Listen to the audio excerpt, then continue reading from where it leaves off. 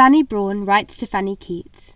Monday, 27th November, 1820. Monday morning. My dear friend, I do not know whether you will consider mine a long silence, but I can assure you it has not been the effect of forgetfulness. I was staying in town at the time your letter arrived, and though I soon returned home, it was only for a few days. Besides which, I thought it would be better to wait a short time in consequence of what you mentioned about Mrs. Abbey. I was not quite a stranger to your situation in that family, and I should write a eulogium on that lady's character in particular, but that I am afraid of some unlucky accident which might expose at the same time my opinion and our correspondence. Even now I tremble at what I have said, as I am ignorant whether you receive your letters in public or whether you have private arrangements for that purpose.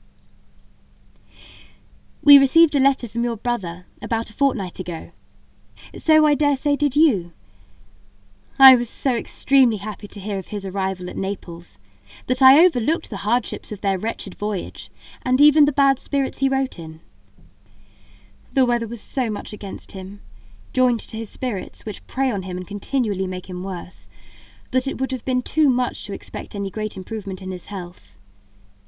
He mentioned that Mr. Severn was writing to Mr. Haslam, and that we should have the letter to read, as it would give a better account of him than he could write himself. However, we have not yet received it. When it arrives, I will copy any material part for you.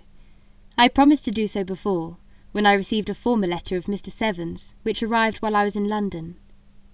It was dated a day or two before their stay at Portsmouth, and said your brother was a little better, and that his spirits were good, which I think most material.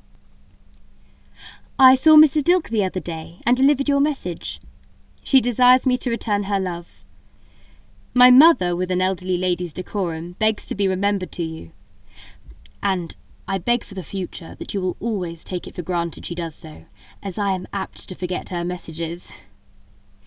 And I send you my most affectionate love. Frances Brawne. Postmark, Hampstead, 7 o'clock, November 27, 1820, N. Address, for Miss Keats, Richard Abbey's Esquire, Walthamstow. Written inside cover, Wentworth Place, November 27, 1820.